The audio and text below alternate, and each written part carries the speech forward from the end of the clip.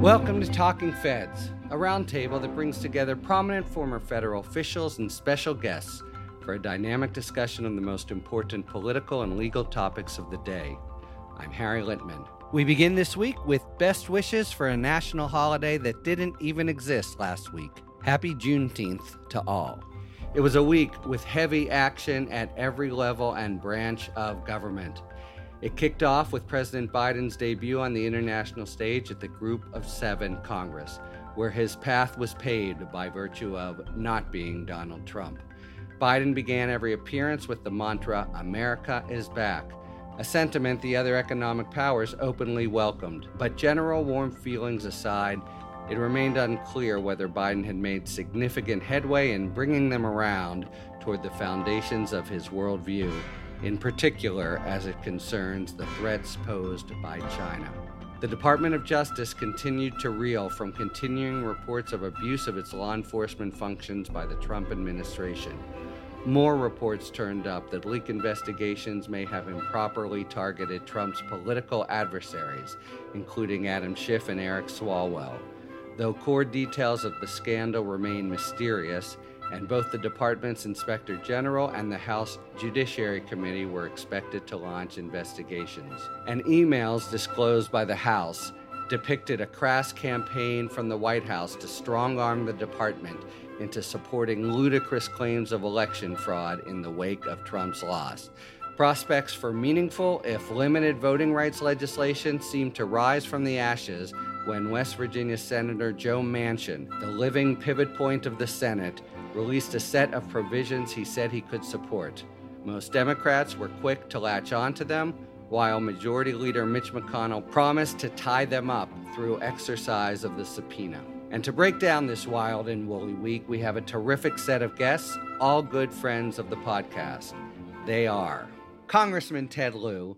He represents California's 33rd Congressional District in the U.S. House of Representatives. He is serving in his fourth term in Congress and currently sits on the House Judiciary Committee and the House Foreign Affairs Committee. He's co-chair of the Democratic Policy and Communications Committee. Congressman Lieu is a former active duty officer in the U.S. Air Force and currently serves as a colonel in the reserves, stationed at Los Angeles Air Force Base. Always an honor to welcome you, Congressman Lieu.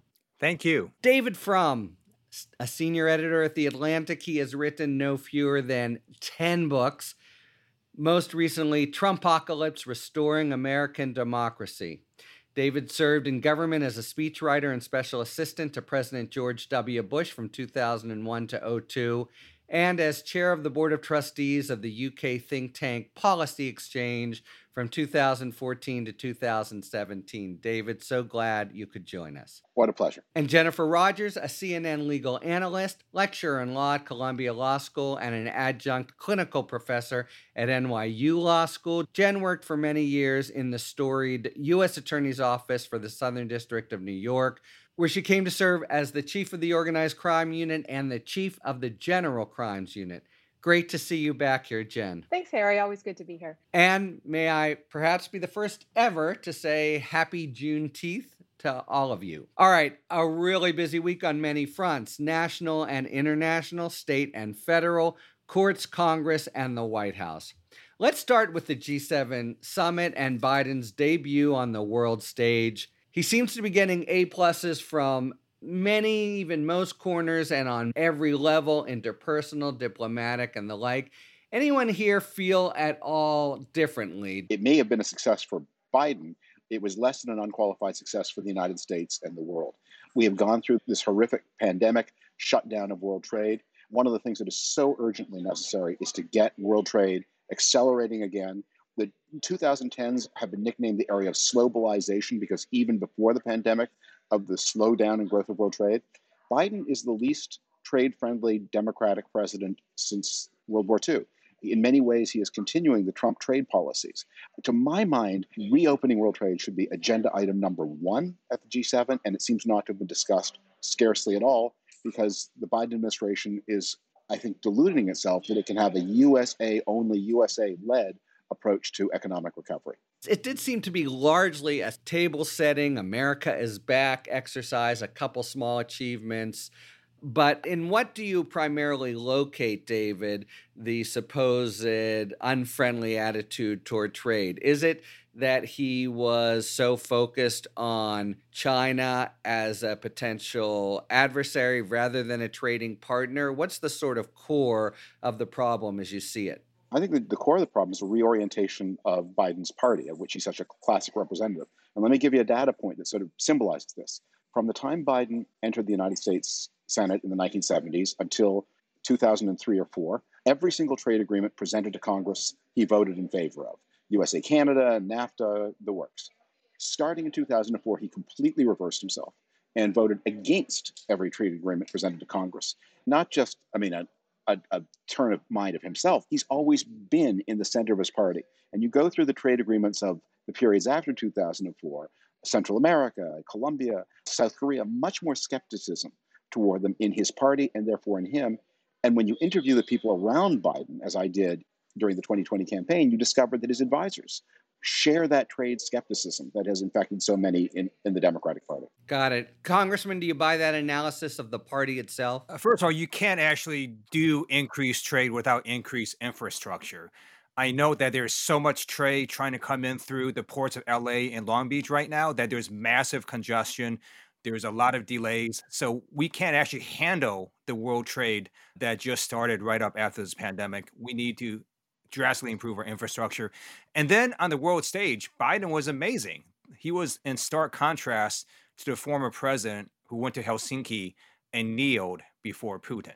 Biden stood up to Putin. I think that is the story that people watched and saw. Yeah, Trump not only kneeled, but he sort of slapped everyone else in the face. And that's an ongoing concern, right? We heard a lot of concern during the Trump years that the allies will be unnerved even after Trump, thinking it will happen again. In the words of maybe the single most quotable statement in the history of talking feds, David Frum said, they now know that the tequila is in the liquor cabinet and the Quaaludes in the medicine chest, and they could be mixed again. How does he go about, apart from his personal example, say you can trust in the ongoing stability of the United States? You cannot go back to the way things were before because people will remember. People will remember that the Trump presidency happened, and that changes everyone's perception of the United States. One of the things I would really caution the people who are around Biden, though, is you can have this rebound effect. If you compare Biden to Trump, obviously he can look good very easily. If you compare him to the needs of the moment, and especially the global economic needs of the moment, that's where he can fall short. So I think he needs to have a trade opening agenda. I think he needs to understand that America's economic recovery depends on economic success everywhere. And he needs also to, I think, confine some of the China rivalry and to understand that, look, the Chinese authorities do a lot of dangerous things, a lot of things the United States doesn't like. They have not been transparent about the pandemic. There may be an even worse story lurking back there. All of that is true. But there is no global economic success without also Chinese economic success. That is not a problem for the United States. That's just a precondition of global growth going forward. And what about that? That does seem to be the sort of epicenter of a potential conflict here. Famously, Angela Merkel, who I realized in preparing for this episode has been chancellor no less than 16 years, has advocated thinking of China as an economic partner first. Is Biden looking to change that orientation among the G7 and be more arm's length and wary of China, especially given your position on the committee, Congressman? Maybe I can put this to you. And is there significant ambivalence within the Congress about that changed role?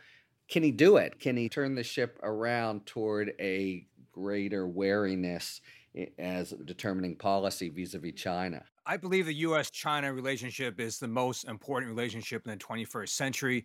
If it goes badly, it's going to be bad for both countries in the world. So we have to manage this very carefully.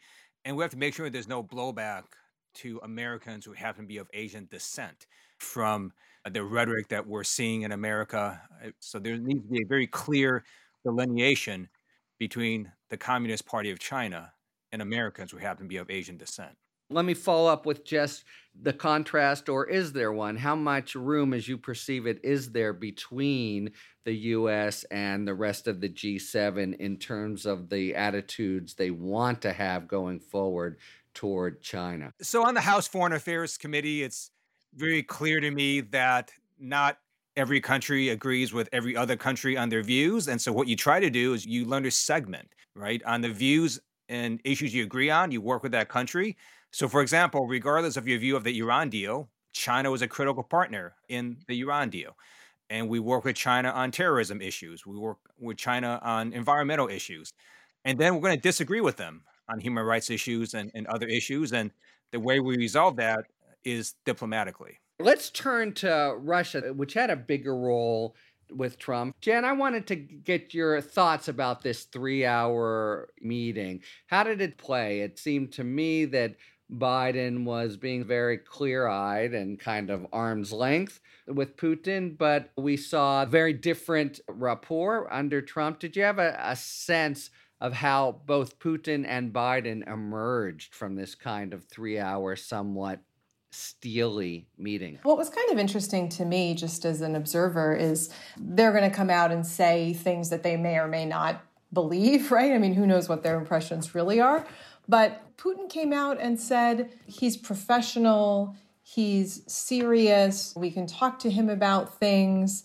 Who knows whether it will hold, but it does kind of go against the narrative of what, as he said, has been in the press in his country and ours, of this bumbling idiot. And certainly that's what former President Trump wants us to think about President Biden. And Putin is saying, no, he knows what he's doing. He's very smart, and we will have to deal with him. Who knows what that does? But I think at least if you are a Trump supporter and you watched for 4 years this weird love affair between Trump and Putin, maybe that at least gives you some pause. Hey, wait a minute, here's Putin, who's the BFF of our guy, saying that Biden is not a bumbling idiot. He doesn't have dementia. He's smart and sharp and professional and someone who needs to be dealt with seriously. Hopefully some of that will take hold here.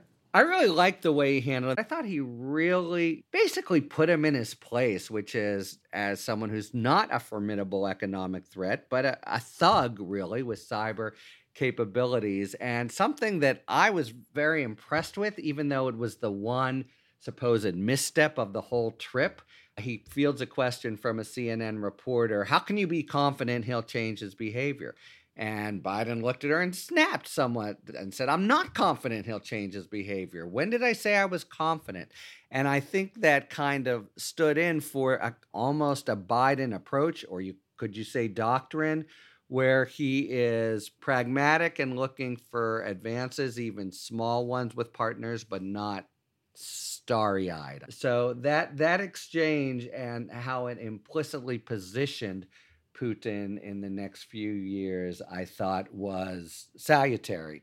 China and Russia problems are very different. So China is an economy about 80% the size of the United States, more or less. Russia is an economy maybe the size of Italy. Chinese behavior, although often very worrying and repressive at home, is usually quite goal-oriented and cautious. Russian behavior has been increasingly aggressive, wild, and reckless.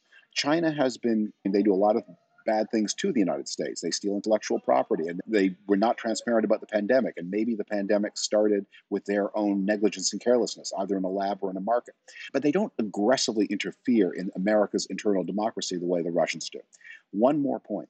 There is no policy toward China that doesn't depend on cooperation with other allies, because they are just too big for the United States to manage alone. Russia is a situation the United States should be able to handle alone.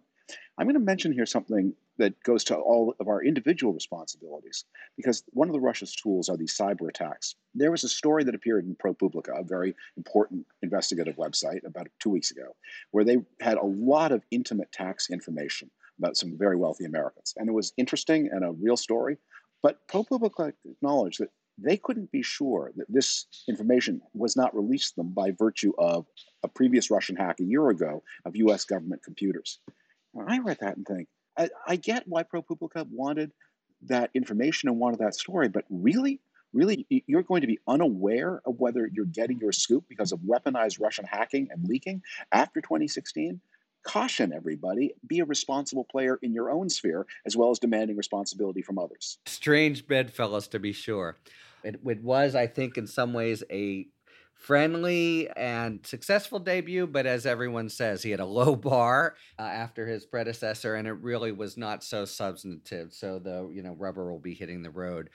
Let's shift gears. We've had another rock'em sock'em week at the Department of Justice, and probably nobody wishes more fervently than Merrick Garland that the stench that Trump's administration left there would just go away, but these stink bombs keep turning up, and it does fall to him and the department to respond. Let's start with the fallout from the harvesting of information in one fashion or another as to members of Congress, adversaries of the former president, Swalwell, Schiff, and McGahn and Comey. So first, there is a deep disconnect here I'm not sure has been resolved. Is it clear that the department subpoenaed records from Schiff and Swalwell, sent to Apple a piece of paper with those names on there? Or did it issue subpoenas for others and just inadvertently harvest the records of the members? Because if it's the former, it's mind-blowing how it wouldn't have triggered all the notification and process requirements that it seems not to have, unless people are lying. So I think there's a central tension that hasn't been resolved. I agree. I mean, if that has been resolved, I don't know about it. I have not seen anyone who has definitively said that it was a subpoena with the name Eric Swalwell on it, as opposed to, as you said, getting the numbers that, let's say, an aide to a committee called and then getting the subscriber information for those numbers, one of which happened to be Eric Swalwell and of course, others.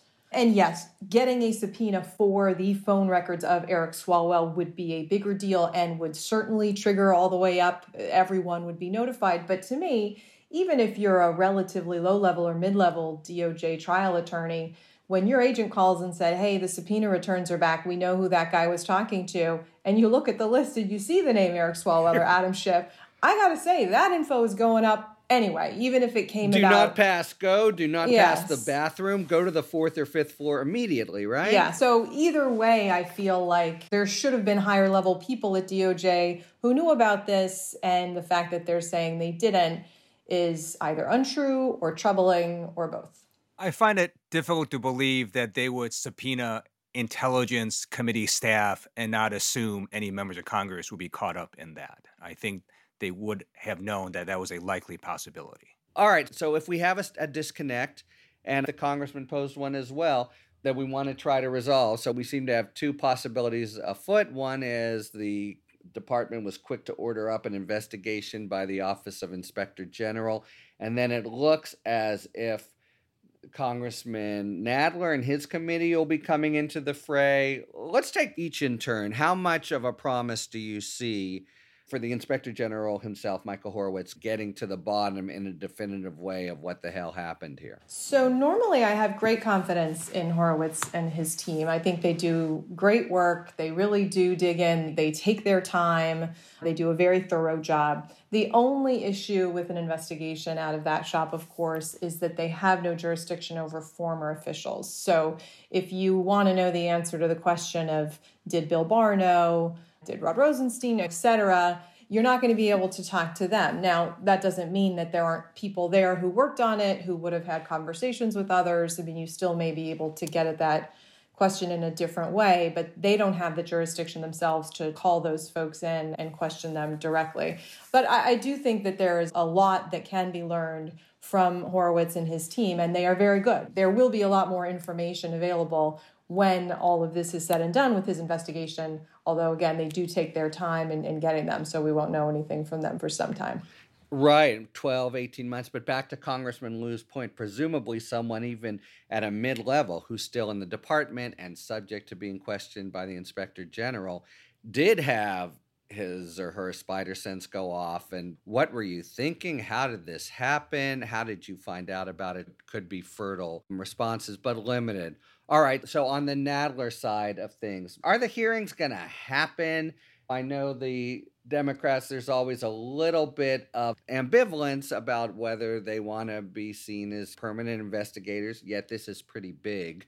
will it happen? What will it look like? Do you have a sense of whether we're going to have this sort of big televised pageant or something small or nothing at So all? first of all, I agree with Jen that Inspector General Horowitz is a good person. I think he's going to do a good investigation, and his jurisdiction is limited, which is why the House Judiciary investigation is so important. We can issue subpoenas, and not only that, in the House, the Republicans cannot block the subpoenas.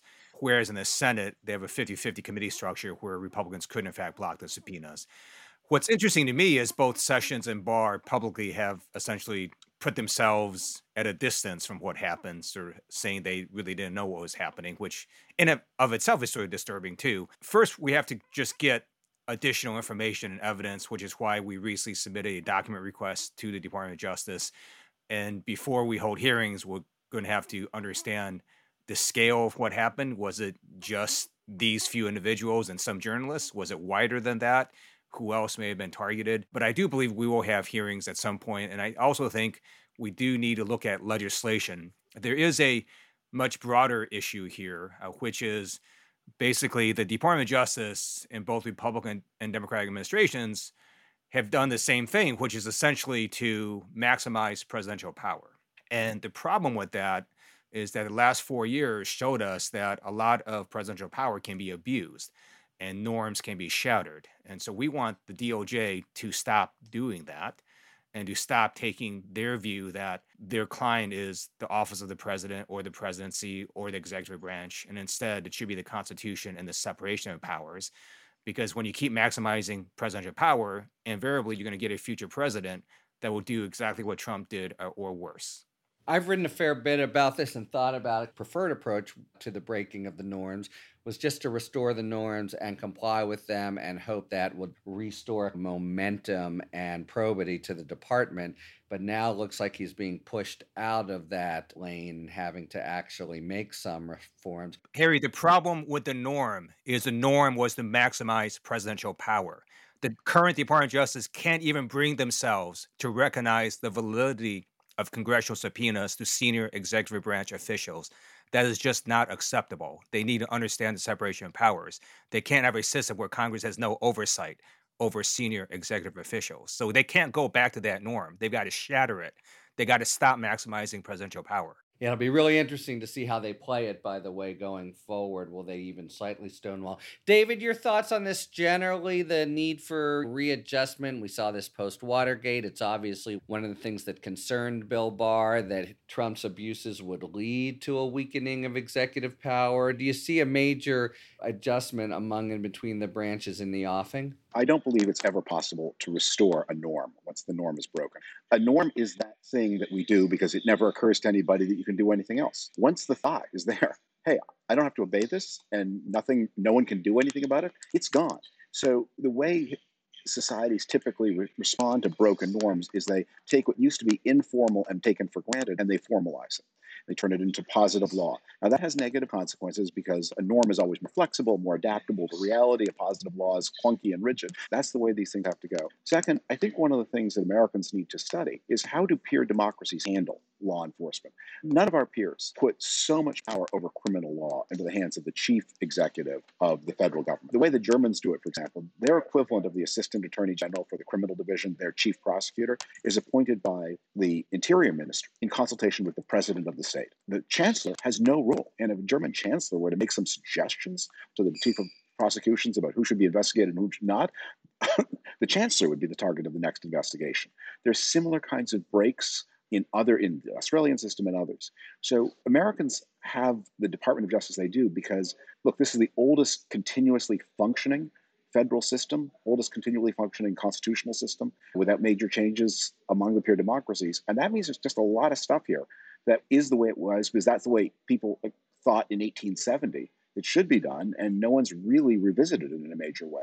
I think we really need to have a big think about the fusion of politics with prosecution through the American political system. I personally consider it, for example, an enormous scandal that in states, prosecutors are often elected, and the judges they argue for in front of are often elected. So everyone has incentives to do things that will look good in a 30-second ad and not sound bad in a 30-second ad, but often protecting rights and upholding systems can be made to sound very bad in a 30-second ad. I think that's right. I think also, for reasons we probably don't have time to explore here, there's a one-way ratchet, if not absolute general, wherein once you give a little bit more power to prosecutors in particular, harder on crime, mandatory minimums, it's scaling back becomes not impossible, but a matter of the stars have to really align. I just want to underscore one thing you said. I guess this is slightly in favor of norms, but your brief, David, seems to be it doesn't matter because we have to legislate. But a very good signal lesson here that played out over the last 4 years and more.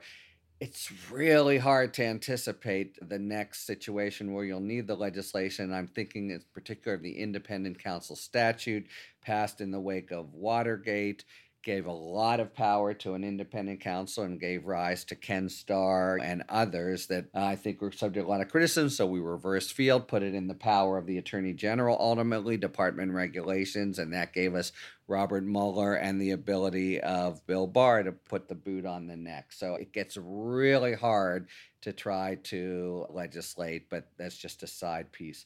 All right, one more quick thing I wanted to ask about the DOJ, which is the revelations toward the end of the week that the president himself and Mark Meadows and others at the White House were orchestrating a direct and very aggressive campaign from literally his first hours in office on the then Deputy Attorney General, but acting Attorney General after Barr's departure, Jeff Rosen, to investigate these allegations of election fraud and put the department's weight behind them.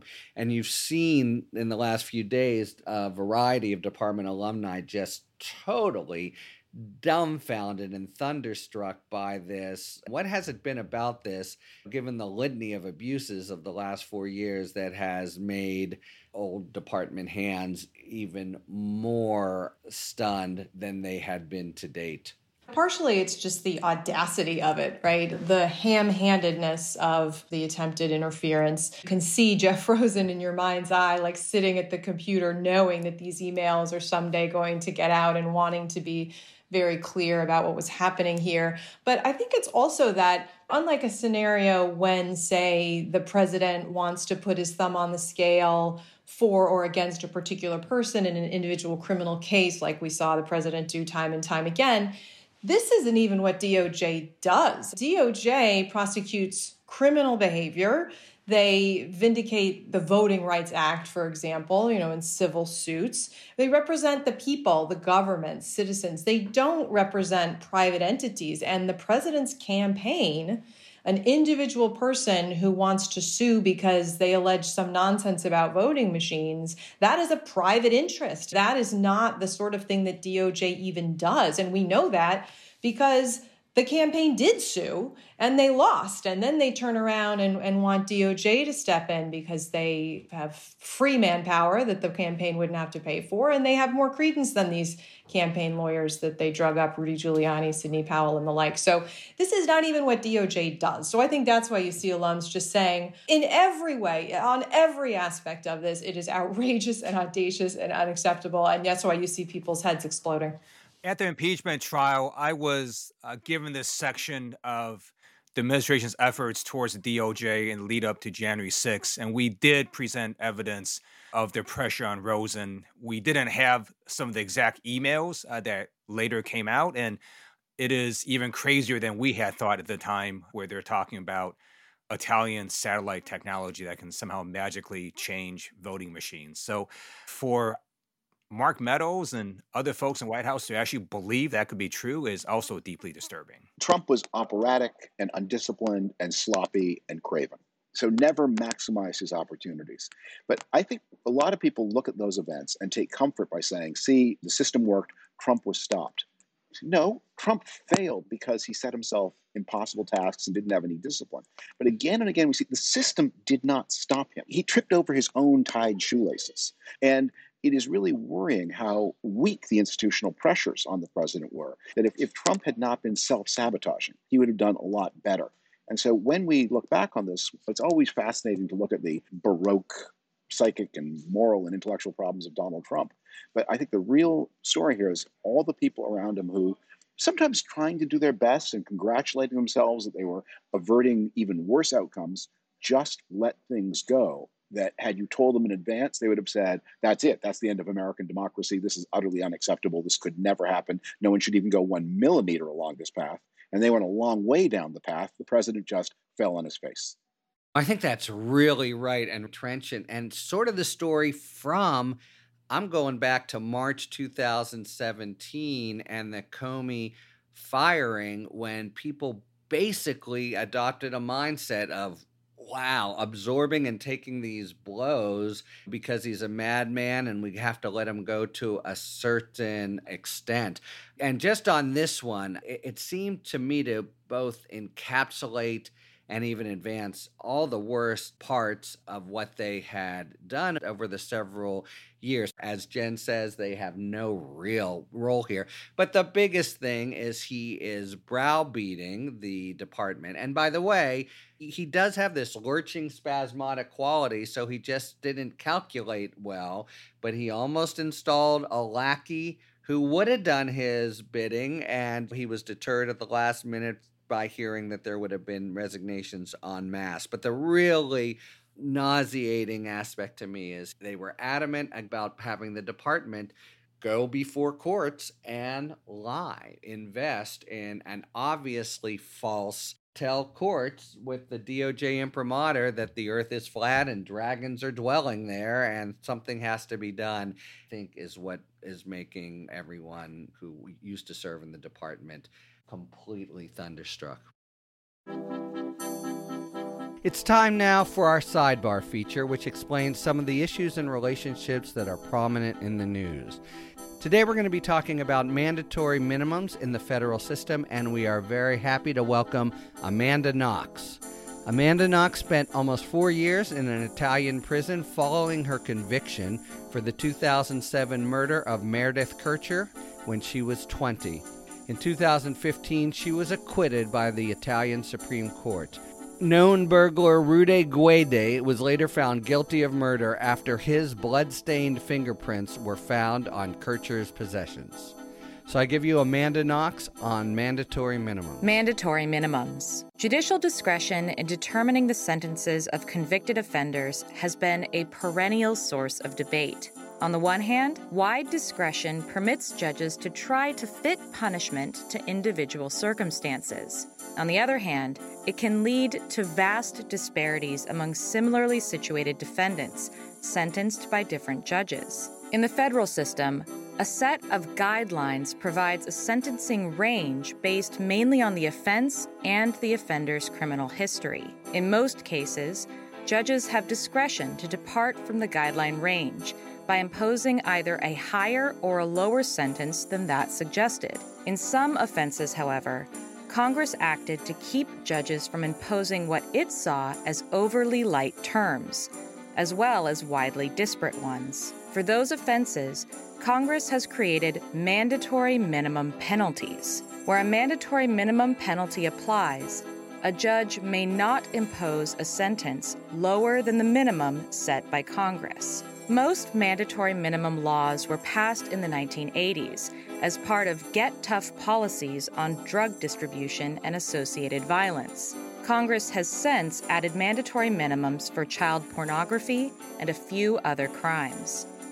Today, 26% of all federal convictions carry a mandatory minimum penalty.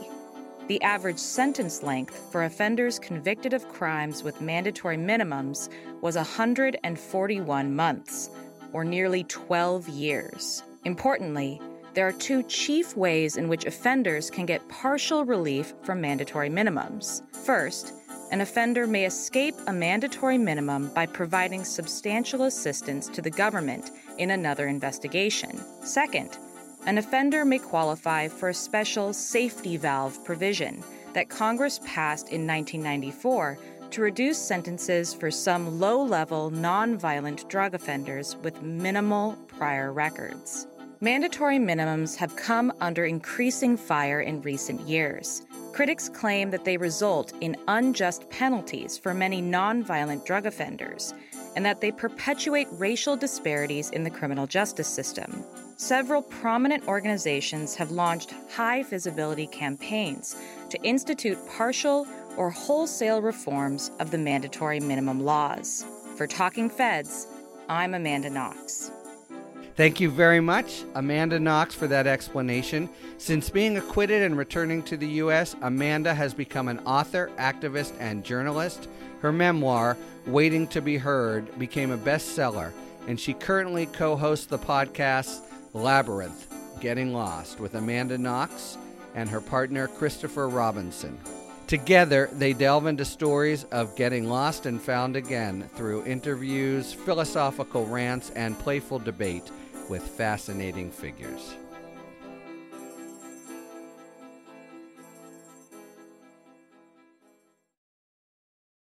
If your school-aged child brought home a C- on a report card, you'd likely be concerned. And wouldn't you want to do something to help him or her do better to get those grades up? Right now, the infrastructure in Southern California rates a C- on the American Infrastructure Report Card from ASCE. We all have the opportunity, right now, to help raise that report card grade. That's why it's critical to invest in our water sources, internet, roads, bridges, ports, energy solutions, and transportation. Infrastructure is critical for everything we do every day. We can't keep delaying the effort any longer. Other states and countries are succeeding, and we're getting left behind. We must take steps to build back better and get to work. Join the Rebuild SoCal Partnership as we celebrate Infrastructure Week. You can learn more when you listen to our podcast, The Rebuild SoCal Zone, at rebuildsocal.org/podcast, or wherever you find your podcasts. We wish to welcome you to Manchinland. The prospect for significant, if not quite omnibus, voting rights legislation went up when Joe Manchin, who had seemed to leave the playing field after expressing opposition to H.R. 1 and S1, the big voting rights bills, came out with a proposal of his own that endorsed some points from both sides. How wide-ranging and attractive is it as an alternative to what has been on the table these many months, years, really? I'm glad to see forward movement protecting our freedom to vote. None of this is going to matter if the filibuster is not changed. And so even if 50 Democrats agree on Joe Manchin's proposal, it's not going to pass unless Joe Manchin and other senators agree to remove the filibuster to allow a 51 vote passage of voting rights legislation. So we're going to have to see. Now, I do want to make a second point, which is there is a difference between the laws that these Republican legislatures are passing now, which are bad, compared to the Jim Crow laws from before, where it would literally stop you from voting. So if you couldn't count the number of jelly beans a jelly bean jar, you just couldn't vote. But these laws don't actually stop registered voters from voting. So if you're registered to vote in one of these states, you can vote. And I think there's going to be a massive effort to get pissed off voters to go ahead and vote next year because they don't want to have their vote suppressed. And in Georgia, for example, where they're trying to criminalize giving water to voters standing in line, I'm going to fly to Georgia and I'm going to give water to voters standing in line. And I think a lot of people are going to be doing that. You're going to have mass civil disobedience. And so I think you might have a backlash against the Republicans, and we can have very high voter turnout next year. Also, I would say this is not any kind of excuse for any of the things that the state Republican parties are doing, but they are a little less strategic than some people think they are, because what the kinds of laws they're doing achieve is to favor voting by people who are well settled, the well-educated, the homeowners, people who don't move a lot, people with something of a stake in society. Exactly the kind of people who have been moving most strongly into the Democratic column since 2016. And the people they disenfranchise, yes, they include African-American voters who are a loyal Democratic constituency, but they also hurt less affiliated to settled way of life, young Latino men who are one of the groups that have been moving most strongly into the Republican Party. And so the idea that you can say, let's make PTA moms a more powerful voting bloc in American life, which is the essence of what the Republican plans are, that may not work out for them the way they think it's going to. Right. But even to the extent it does, let's go back to Manchin for a second, because some of the things he does addresses exactly this problem, it seems to me.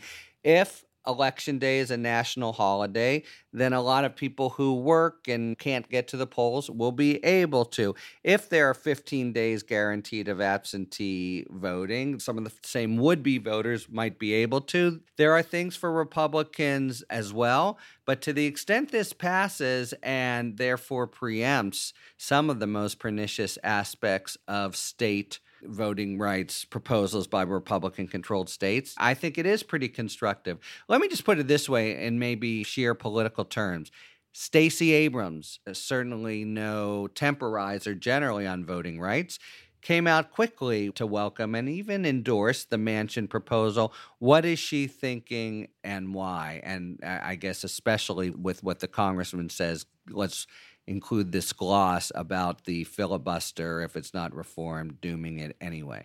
I do think David has a very good point about the Republican laws that are being passed. It's not clear what their effect is going to be. Many of them try to restrict mail-in voting. Until this pandemic, Republicans generally voted more by mail than Democrats did. And especially in California, we'd see these elections where when absentees rolled in, Republicans are always way ahead, and then Democrats caught up in day of voting. And so the pandemic sort of reversed that. But once the pandemic goes away and we go back to what normal patterns were like, it's not clear if these Republican laws benefit Republicans or Democrats. They do tend to suppress the vote, but it's not clear who they're exactly suppressing. I do support the Manchin compromise because, one, it may have a chance if, in fact, they can get rid of the filibuster. And second, it does protect the freedom to vote, which I just generally support. But again, it's not clear what the Republican laws are going to be doing next year until we see it in action. But doesn't it also at least set up the dynamic where, as opposed to not coming even to the floor, you have legislation that's there and it forces the Republicans into exercising a filibuster and being seen as obstructionist. And then it's hard to know what that pressure might do and whether it'll force some kind of compromise. Are you pretty persuaded that now that McConnell has come out and made it a big deal, another Reconstruction era move on his part, that the prospects for peeling off even 2 or 3 Republicans are nil? I think a lot more of this has to do with state politics than it does with federal politics.